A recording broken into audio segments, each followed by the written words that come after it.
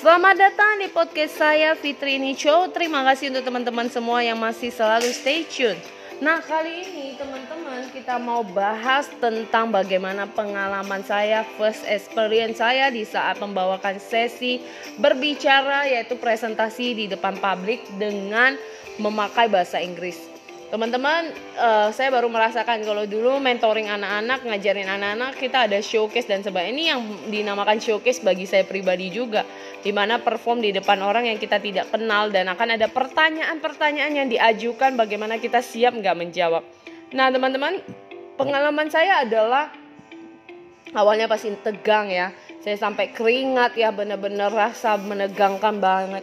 Tapi apa yang bisa saya pelajari adalah saya bagikan ke teman-teman bahwa teman-teman mungkin bagi saya dalam versi bahasa Indonesia udah terbiasa dengan struktur kalimat karena kita sehari-hari menggunakan.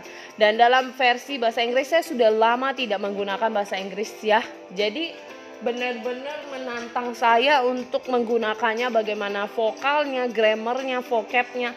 Jadi benar-benar yang saya bisa bagikan adalah dari pengalaman saya bahwa teman-teman penting banget siapin skrip yang kita bisa gunakan untuk remind kita, ingatkan kita di slide pertama kita berbicara tentang apa, di slide kedua kita berbicara tentang apa, di slide ketiga kita berbicara tentang apa. Jadi ingat untuk masukkan slide itu tidak hanya teks, gambar dan juga tulisan yang bisa mengingatkan kita mau berbicara tentang apa. Jadi penting banget untuk kita menggunakannya untuk kita bisa berbicara dengan baik.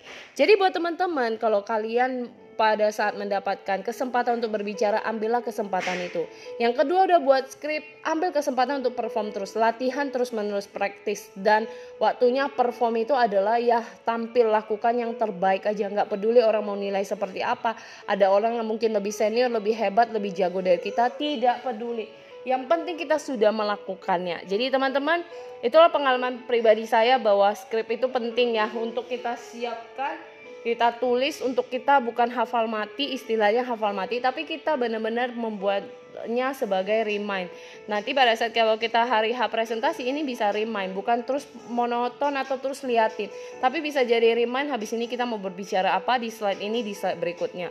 Jadi semoga bermanfaat teman-teman. So buat kalian yang masih melatih diri untuk bisa berbicara dengan percaya diri, baik dalam bahasa apapun, ayo berjuang, lakukan, karena dengan latihan, persiapan latihan dan tampil itu yang membuat kita terus bisa mahir dan terus bisa lebih jago dalam berbicara sehingga kita tampil dengan percaya diri. Semoga bermanfaat teman-teman. Itulah yang saya sharingkan. Tunggu di podcast saya berikutnya. Bye bye.